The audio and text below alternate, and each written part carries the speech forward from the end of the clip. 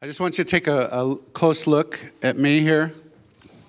This is my excited face right now. I'm super, really, really excited. And so don't forget it. I was sitting in my spa about 6-8 weeks ago, and where I have my time with the Lord, often, not every day, but some days when it's still dark. Sun's coming up, and I just, God dropped. I said, I'm going to be going to, I thought I was going to Chicago, but I ended up having surgery on sinuses and couldn't go there, but, and for this time, and God dropped some stuff in my heart, and it exactly fits with this weekend, and it's something that God did.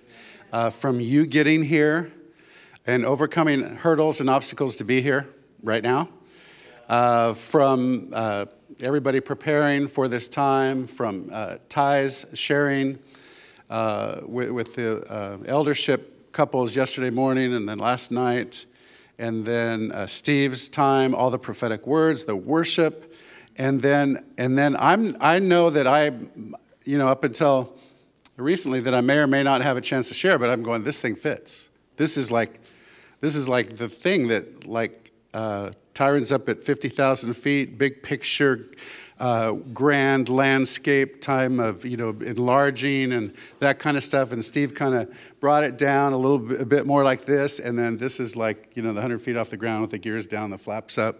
And I'm so excited. See? I am so excited. So anyway, I want to thank Cindy for her word there just a minute ago, and that prompted me. I had this written for you guys, and I forgot about it till Cindy came up here. Since handing over my leadership of Westside Church, that's something that God orchestrated. I have an increased appreciation for all of those elders and pastors and wives who lead local churches. The cost, the pressure to oversee care for broken people, sermon preparation, administration, finances, leader training, all while leading your own home, loving your spouse, raising your kids in an age where most are falling away, maintaining integrity and humility, walking in faith and the power of the Spirit, keeping Jesus first, fulfilling the Great Commission while living out the Great Commandments, loneliness, the pain of giving all, often without reciprocation, your motives judged, your decisions called into question, the accuser never relenting, yet remaining faithful, persevering, enduring hardship while looking forward, finishing the race, and completing the task with your eyes fixed on Christ. Thanks. So, all of those of you that are not elders and wives, you know how to pray for them, and God has his hand upon you in your sphere of influence, and oftentimes, if you're a believer counting for Jesus, it's a big cost. So, well done, thanks. I'm going to share this is very practical stuff today, and I'm going to share some stuff, but then finish it off with a personal testimony. I think it will tie it up at the end. So, I'm going to talk about some stuff that it's a list of things. So that you will know how to kill your church's effectiveness. All right? So this is called things that will kill a church's effectiveness. And it's a different spin. If you just reverse it, these were things that help your church to be effective. But I just felt God drop this in my heart because God brings the increase. Jesus says, this is my church, and the gates of hell will not prevail against it. And there's nothing we can do to cause the church to grow, but we can stop the church from growing. We can screw it up big time. Yeah. If you've ever planted a garden, you know that God causes that miracle of growth, but you can not water it or not cultivate it or not let it get sunshine or, things like that. So there are things that we can do to mess things up. And so this is the list. And it's a work in progress. It's the first time I've shared this list. And it's not complete and not necessarily in order, but, kind of is. And I'm going to go through it fairly quickly. But before we go through the list, I have 13 things that will kill your church's effectiveness. There's a few things that I want to understand that are givens. This is the foundation before we get started in that. These are things that are important to the life of the church according to what Jesus thinks. And we have a great list in Revelation chapter 2 and 3 where he writes letters to the 7 churches, and the things that he commends them for or rebukes them for. It shows us the list of things that Jesus thinks is important for his church. Some of us went back to Denver a couple years ago and spent time with Nigel Day-Lewis, the professor, and he shared these things. But you can just read in your Bible in Revelation chapter 2 and 3, read the letters to the churches. In fact, I don't have very many scriptures for you at all today, because my assumption is that you are believers. This is a leadership time of equipping. Everybody's welcome. But if you have questions, go look it up or ask Jody. All right? So he'll tell you all the things. So the things that are important to Jesus in Revelation are love. Love. This is very important. Love for God. Love for people. Love for his kingdom. And that is, in essence, the great commandment, loving God and loving others. And that's paramount. Authentic love for God. Authentic love for each other. Holiness and purity. Jesus commends some of the churches for. He goes, I know your deeds. I know the life you're living. And this is what we want, is holiness and purity. And then also what is required of churches, what Jesus thinks is important, is humility. Humility before God and before men, not thinking that you're it. That was a mantra at our old church. We are not it. We are part of it. Paul says each of you is part of it, the body of Christ. He's it. We're not. And if we start thinking that we've got it all figured out, we're in big trouble. Walking in humility, holiness, purity, humility. The fourth one down is truth. Jesus said, I'm the truth. I'm the way, the truth, and the life. Right? So the lie should not be emanating from the church. Thing that carried is we preach truth. Jesus was full of grace and truth. It doesn't say he was full of grace or truth. It's both. Truth is kind of black and white, And some of you lean that way, and grace is kind of shades of gray, and others of you lean that way. We're supposed to be both, right? Full of grace and truth. Serving. Works of service. Using our gifts to serve others so that God gets the glory. You all are a gift. You're a gift, who you are. And you're to use that gift to serve others so that God gets the glory. It's very difficult to serve God. Okay, God, what do you need? Do you need the trash taken out? What do you need? We serve God by serving and loving others. That's the practical outworking of that. Growth. There's an expectation that we grow and that we mature and that we are being made more complete and that we finish this process of sanctification. Yes, we are saved, we're justified, but we are being saved and we want to grow. Paul says in Philippians 1:6, I'm confident of this very thing, that he who began a good work in you will perfect it until the day of Jesus Christ. And number 7, perseverance, pushing through. Finishing, completing, despite the odds, persevering. We're in it for the long haul. It's not a sprint. It's a long haul. I think I said it in Chicago a few years ago. I said the reason I'm still in ministry is because I was too stupid to quit. I didn't realize that you could quit. I just thought we told God we're going to do this. We're going to serve him. Terry's and on our wedding day, 48 years ago. She goes, I don't know. So our verse was, seek first the kingdom of God, and all this other stuff will be added. Put him first. Try that. All right?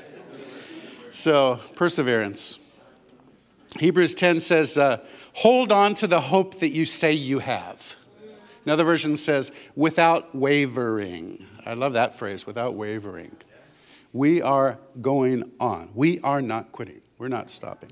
So here's some things that will kill your church's effectiveness. We know that God brings the increase, but we can certainly screw it up. Number one, not keeping Jesus first. And that one is number one. Jesus has to be first. Not fighting for our passion for him. You know, in your marriages, you got to fight for that passion because it wanes. And we have to keep on with our relationship with Jesus. It has to be intentional, putting him first, loving him first and foremost. Not slipping into lukewarmness. Honey, I'm kind of like halfway hot in my passion for you right now. So that won't go very far. All right? No, we don't want, Jesus said, I'd rather have you cold, actually. At least you're being honest. But this thing in lukewarmness, so not keeping Jesus first. And our priorities, Matthew 6:33, seek first the kingdom of God. If we don't know what our priorities are, that's number one, if you're a believer. There's no question about that. That's number one, putting him first. Number two, not keeping others first. Hey, I thought it was not keeping Jesus first. And now you say not keeping others first. Well, that's the great commandment. Love God, love others. There is no other greater commandment, singular, than these, plural. So 2 commands are one commandment, the great commandment. Not putting others first. Number 3, not allowing the Holy Spirit a voice. And it's not the downtime between the fast songs and the slow songs and the sustained chord. Come on, where's Aunt Susie? She's got to get up here and give us a word, or the Holy Spirit hasn't shown up, That's not in the Bible. The Holy Spirit's presence and making room for him starts when the first 2 people get there. There I am in your midst. And it could be 2 guys praying together out in the parking lot. It could be people in a corner leading somebody to the Lord. It could be a Sunday school teacher sharing Jesus with a child and they pray the first time, accepting Christ. And it could be people back in the kitchen whistling because they know they're serving God. There's also people back in the kitchen that they're doing family chores. They love the church, they love the Lord, but they don't like doing the kitchen stuff. So that's family chores. I'm talking about the people who are doing what God created them to do. That's the presence of the Lord. And when he brings strength and encouragement and comfort. And so I've been thinking about this. Worship, which we call singing. So I'm going to refer to singing for a minute as worship. Although worship is our whole life. Some people are in love with worship. Not the one we're worshiping. Oh, I love this song. It gives me goosebumps. So, this is what I'm going to say. I'm going to say, worshiping worship is not worship. And I'm going to challenge you because there's a whole lot of people out there who love Jesus passionately, and their style of worship is way different than yours. So be careful when you say, I hate that kind of worship. Because that's the body of Christ, the bride of Christ that you're talking about. And I encourage you, especially if you're younger and you've only been exposed to one style of worship in your life, that's not the only way to worship God.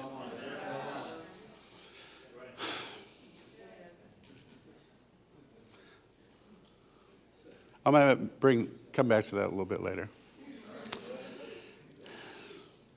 Things that will kill a church's effectiveness.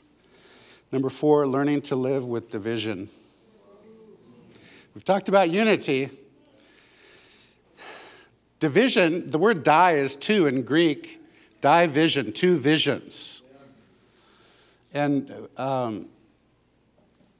it tears up and splits it. And sometimes we go, that's not that big of a deal. We can just let it lie. Those people sit over here. Those people sit over here. Just don't talk to each other. No. We are not to learn how to live with division. We fight for unity. And unity does not happen by accident. You got to fight for it. It's got to be intentional. If we're all keyed into Jesus as the conductor, even though we're different, we got some strings and some brass, percussion over here, some oboe players. You're the really different ones, but they're all tuned into Jesus. So we're in unity, all right? Not uniformity, unity. The fifth one that will kill your churches. Now, these are, you could preach on each one of these, all right? I'm expecting you to at least think about them, talk about them at some point. Settling. Now, there's a definition of the word settling that I'm talking about. Sometimes we refer to settlers, and they're referred to as settlers like in the Wild West, and they're more like, actually they're pioneers. Because a settler just means, I'm going to live in the same old, this is it. No, and sometimes we refer to settlers, and they were brave. They opened new ground, cleared forests, planted crops, those kind of things. Fought off the bears and the tigers. And no, there's no tigers in North America, so cougars. So not that kind of settlers, but pioneers. I'm talking about people who say, we've always done it that way. What are you talking about? We've always done it that way. We can't change this. Or they're living in and longing for the past. That's settling. That's a danger. Things just get into routine, and that's the quickest way to lose your first love. Just settling into routine. So Paul says, I press on. I press on, and I'm going to persevere. I'm going to keep my eyes fixed on Jesus. So if somebody has a better illustration than this, please tell me, because I'm kind of tired of this one, but it makes its point. By perseverance, the snail reached the ark. In fact, he probably got his marching orders or his slurping orders from God 120 years before the ark was built. She's just kind of getting his way there. Never gave up. Yeah. Number 6. Not dreaming. Not dreaming. You could do things better. You could do things bigger. As long as it's God's whispers that you're responding to, not your own ego. But not dreaming. Dream big dreams. Remember that old blue pencil if you were ever at Jesse Mason's office? Big, giant, humongous pencil. It says, dream big dreams. Big, fat thing. It actually worked. It was a real pencil. Dream big dreams. And like Steve said with the cups, dream big dreams for you. Dream big dreams for your family, for your church, for the kingdom, for His glory. And I had this in my notes before anybody said this weekend. This little graphic, it's my only graphic today. Sadly, Did we get it? There we go. Sadly, the life many Christians dream about is not the life Jesus died for. Make sure your dream is his dream. Coming alongside there.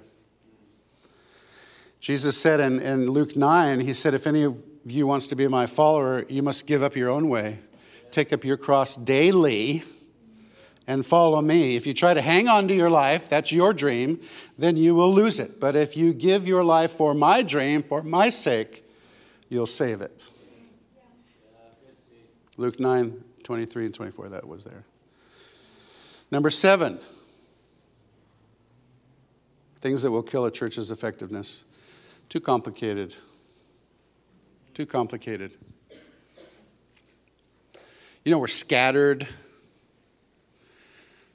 You know what being scattered is? It's diluting your strength and your focus. Just dissipated. Things get really complicated. I know that the larger your church is, the more administratively complicated it might be. You have to separate that out from your purpose, why you're there, or the patterns we see in the New Testament. I would state that all of us say we go to or we have a New Testament church. My challenge for you is look in the New Testament and see what those churches did. If you call yourself a New Testament church. Acts 2:42 says they devoted themselves to the apostles' teaching, to the breaking of bread and fellowship, and to prayer. It's very simple. My exhortation to you is use that or something else, another verse that's similar to that, but is equally simple, and keep your focus on that. And yes, programs will come and go. Administrative ideas will change with culture, but our focus is we're going to be devoted to the Word of God. We are going to be devoted to the fellowship, healthy relationships. And we're going to be devoted to prayer. Prayer. It's not complicated. So, we don't want to have a scattered, inconsistent focus. Number 8, not dealing with distractions. This kind of goes hand in hand with 7, but it's a little bit different. We are so busy in our culture. We're so busy in our culture. But busyness and programs and all the things that we do does not strengthen the church. The Bible says that love strengthens the church. 1 Corinthians 8. It's love that strengthens the church. I've said, you may have heard me say it before, you cannot squeeze Jesus into an already overcrowded life. I just had surgery on my sinuses, and so for almost 2 years I couldn't smell anything. It's like kind of reverse COVID. And because during COVID, I had COVID earlier this year, and they gave me all the steroids and the inhalers and all that stuff, and for 2 weeks I could smell. So during COVID, I could smell. Then I went back to not smelling. So 4 weeks ago, I had all this rotor-rooted out. It's horrible. So, but as soon as I came out of the surgery, I could breathe and I could smell, even though I was still all stuffed up. So I drove to California this last week. Terry flew in yesterday. We're going to drive home together. And I stopped at a Coco's because I was driving by Best Buy. It's just right over here. Best Buy and then Coco's is in that same place. And I smelled the hamburgers cooking. I had not smelled that smell in 2 years.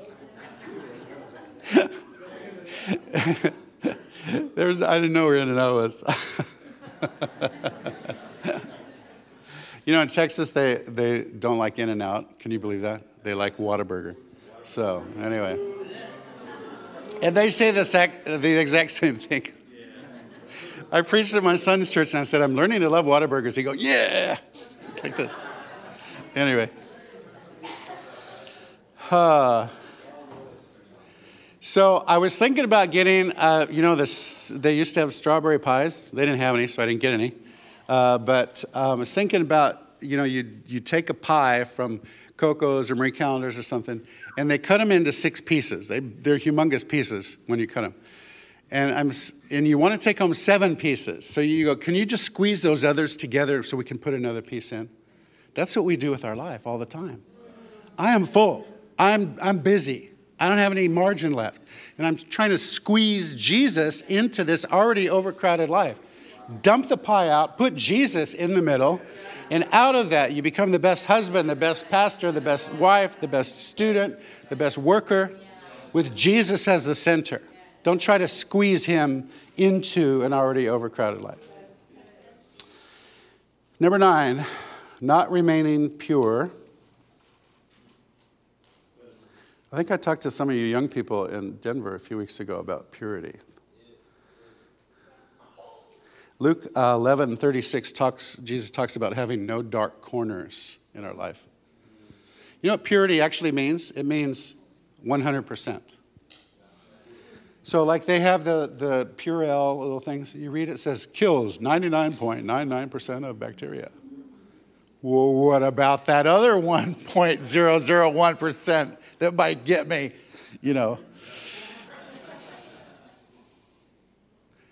What if I told Terry, honey, I just want you to know, this last year in our marriage, I've been 99% faithful.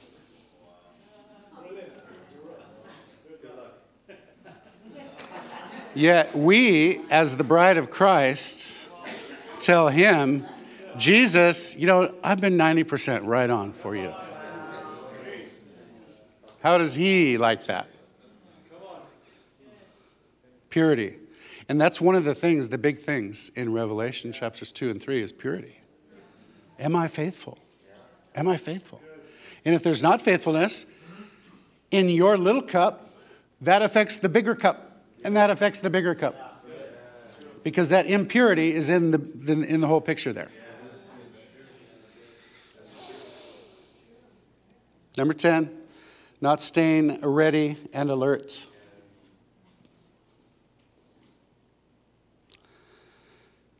Jesus says in Luke 12, be dressed for service and keep your lamps burning.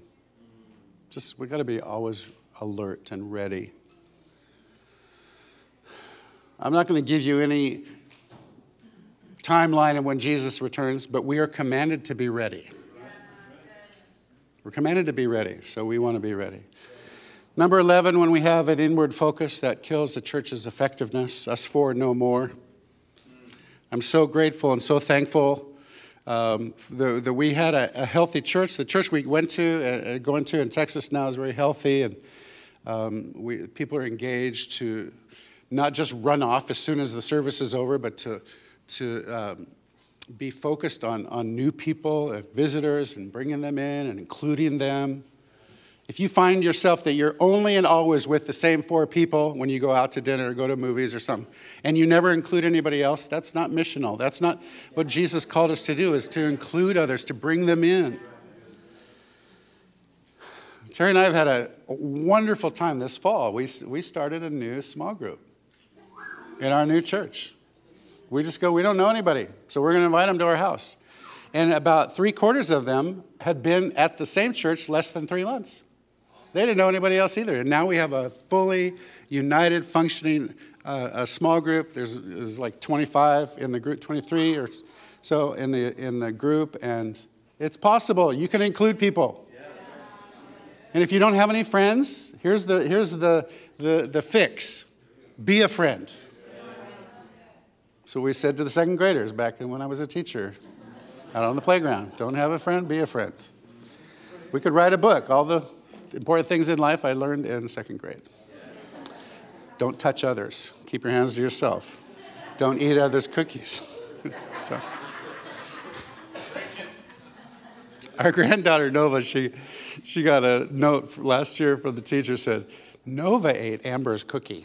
It was like the big crime in the class that day. So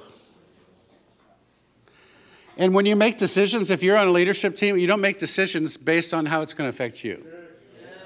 Too often we go, oh man, we are so tired. We're going to just cancel everything for 2 months. And that's not why you're there. It's what's for the good of the sheep in the church.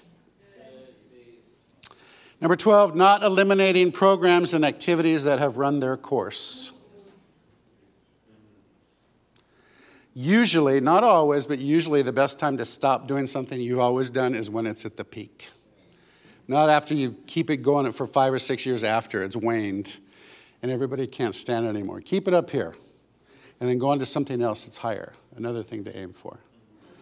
And I'm not saying everything. There's some things that you do want to keep, of course, but Jesus talks about pruning and trimming vines that have been fruitful so that they'll be more fruitful. And sometimes we need to be careful that we don't get too complicated there. Number 13, I'm going to spend some time on this one. Number 13, not prioritizing our partnership with Ephesians 4 ministry gifts. It's a big deal. If you lead a church or in church leadership, that should be a priority. They are a gift. The Ephesians 4 translocal ministry gifts are a gift to the local church from Jesus. What is the local church to Jesus? His bride. They are a gift from the bridegroom to his bride. Ministry gifts. Ephesians 4 ministry gifts. You don't have it all if you're leading the leadership team and your leadership team doesn't have it all. I mean, you possibly could. But generally, we need others. We need outside eyes. We need to be accountable to, not forced into it, but we choose to have this accountability, a real accountability, not fake accountability like Tyron talked about yesterday, but real accountability and laying stuff out there, getting input, advice. And there's something that happens when you come from the outside and you can see things that people in the middle of it can't see. So I asked myself this question I went on a sabbatical 3 years ago, a 3-month sabbatical. It's very nice, and I recommend somehow leadership teams that you figure out a way to do that. Because ministry is 24/7. It just is. You can't. It's difficult to get away from it. We try to rest and so forth, but you're just always on. You just need this extended time every once in a while. Plan for it, prepare for it, save for it. That's my personal recommendation. But one of the questions that I wanted to pursue during the 3 months, I had a whole list of goals. I think I did 12 out of 13 goals. One was to read my Bible through. This Bible, actually, right here. Read this through in 6 days. It's possible. You people who say you can't read the Bible in a year, you can read it in 6 days. 14 hours a day for 6 days. So anyway, you can do it. Another thing was to study the prophetic. I called Ian McKellar and Ken Grenfell, some known prophets in our togetherness, and said, what books do you recommend on the prophetic? And everything they sent me was on prophets or prophecy. Nothing on the prophetic. And so I just said, God, what is the prophetic? Because the apostle massages in the apostolic. The noun massages in the adjective for the local church. The prophet or the evangelist massages in evangelism, so he brings in and leaves a deposit. What's the deposit after an evangelist leaves? What's the deposit after a true Ephesians 4 teacher comes in? What do they leave? Because they're the noun, they're the person, and the adjective becomes everybody. We all own it. It describes who we are. Does that make sense? And it was easy on the apostle and the pastor and the teacher and the evangelist, but I couldn't. What is the deposit after a true prophet leaves? And you just saw it demonstrated with Cindy. I consider her a prophet, and there is an increased deposit left in us. So here's what I see. For the teacher who grounds, their deposit is a greater passion for the word, God's word. Not for y'all to know how to speak Greek. That's not their purpose. But to enlarge us, to have a greater desire and hunger for the word of God. True teacher. True evangelists, when they leave, is that we have a greater passion for the lost. And what we do, what we can in our sphere of influence to engage the lost with the good news of Jesus. The apostle who governs, they instill a greater passion for his kingdom, the hugeness, the bigness, the enlargement that a true apostle brings. Apostles don't go around with stat cards saying, I got 68 people to plant churches this year. That's my apostle gifting. No, that's not that. It's to enlarge in you. And if you're a businessman, you can increase that for the kingdom. If you're a teacher or a doctor or whatever, you can increase that, the enlargement. That's what the apostle does. Then the pastor who guards, he instills if I'm any of these, I'm not sure if I'm any of these, but if I'm any of these, this one describes me the most, I think. Instills a greater passion for his bride, for each other, for the health of the family, the church. A greater passion. The pastor gently leads those that are with young, the prophet says. The pastor sometimes has a bad rap because that's the only side of the pastor we see, but the pastor also fights off the bear and the lion barehandedly. A true pastor fiercely protects the flock. So what is a prophet's deposit when he leaves? I want you to listen real carefully. I believe that the prophet's deposit when he leaves is a greater passion for God's presence. And here's why I say that in a nutshell. And you could disagree, I suppose, but the Bible says that Moses was the greatest prophet ever. There's no prophet before or after who is greater than Moses. When Jesus has the transfiguration, Moses was there and Elijah. All right? Moses was the one who said to God, if your presence does not go before us, we will not go. The Bible says of Moses that he was the meekest man on the face of the earth. He wasn't a fire and brimstone. Some of the prophets were. But Moses was a prophet, and he desired God's presence first. He goes, if you don't go before us, we're not going. And the presence of God in our midst, when a true prophet comes in, maybe they're prophesying over people and you're going, oh my gosh, that is spot on. God, we give you the glory. I want to know you, God, like they know you. A greater passion for the presence of God. Intimacy with God, you guys, takes time. It doesn't happen just like that. You can't say, God, I want to have intimacy with you. I want to be close to you. I want to be so close that I can hear your whispers and feel your gentle pressure on my back as we do this ballroom dance together. That's my wife describes. And God, I want to know you.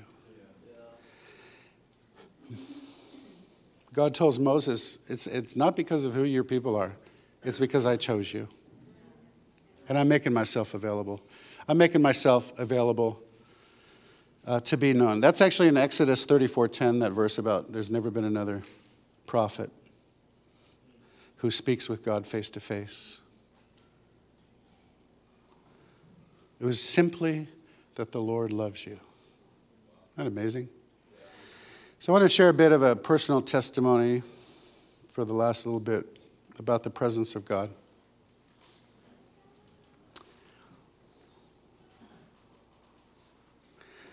Ezra completed the temple. It's the last story.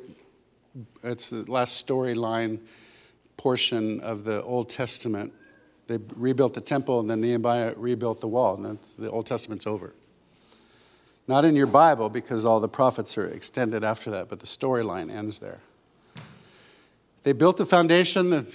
The children or the leaders rejoiced. The people rejoiced that the temple was being rebuilt. They celebrated, and then they let it sit for 18 years. And then they were rebuked and said, "You need to finish that. Why are you living in paneled houses while my house lies in ruins?" And so they finished and completed. But the people were content with living on that slab for 18 years. A lot of you had a foundation laid in you, and you're content for living on that slab, waiting until Jesus comes back. The children of Israel were taken out of Egypt to go into the promised land. Not to wander around. They were saved from oppression and bondage. Miraculously, they're in the desert, and they were called to go into the promised land, but yet they remained there. Like Dave prophesied, and the children of Israel went in, and it was the Joshua generation. Joshua generation would not have taken place had Moses not prayed, "God, if your presence doesn't go before us, we don't want to go." The presence of God went first. In Chronicles, when Jehoshaphat and the children of Israel are surrounded by the enemy, and they're in fear because they were vastly inferior, Jehoshaphat called a fast and prayer. And then a prophet came and spoke and said, stand to see the salvation of the Lord. Don't worry. Rest assured. And so they sent the worshipers in first. The worship team went in first. And when they went over the rise of the hill, the whole army, 10 times their number, they were all dead, laying there. The presence of the Lord went first. It's encouraging to hear the stories in Chicago and the buildings. I remember this morning, I was just thinking, about 14 years ago, we were in an old funky building, and we knew we were outgrowing it. We needed another building. We were running maybe 110 on Sunday mornings. And God, we had about a 6 or 8 week of fasting and prayer every Wednesday for 8 weeks in a row. We prayed, "God, what do we do?" The word came, through a long story, the word came that we go to our newer building, and 110 people, and we had to put out like $1.2 million. And when I look back on that, I'm going, oh my gosh, what were we thinking? That is ridiculous. But God gave us a word during that prayer and fasting time, prepare for 300. And we knew that it was a word from the Lord. Prayer and fasting, God said it to us. We believed it. We acted upon it because his presence went before us and led the whole way. And we moved into the new place, and we didn't have 300. I thought it would be the first day. But 6 months after we moved in the new place, we had 300 on Sunday morning. Because his presence goes before you when he tells you something to do. So we've talked about this all the time, and I'm very hesitant to share this. I got 2 minutes to share. That's my own limitation. Not anybody else told me that.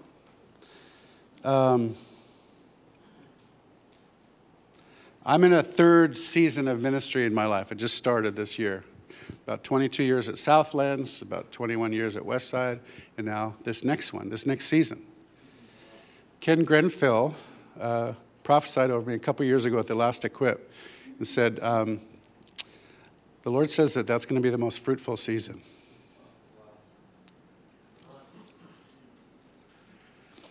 That scared the bajikins out of me.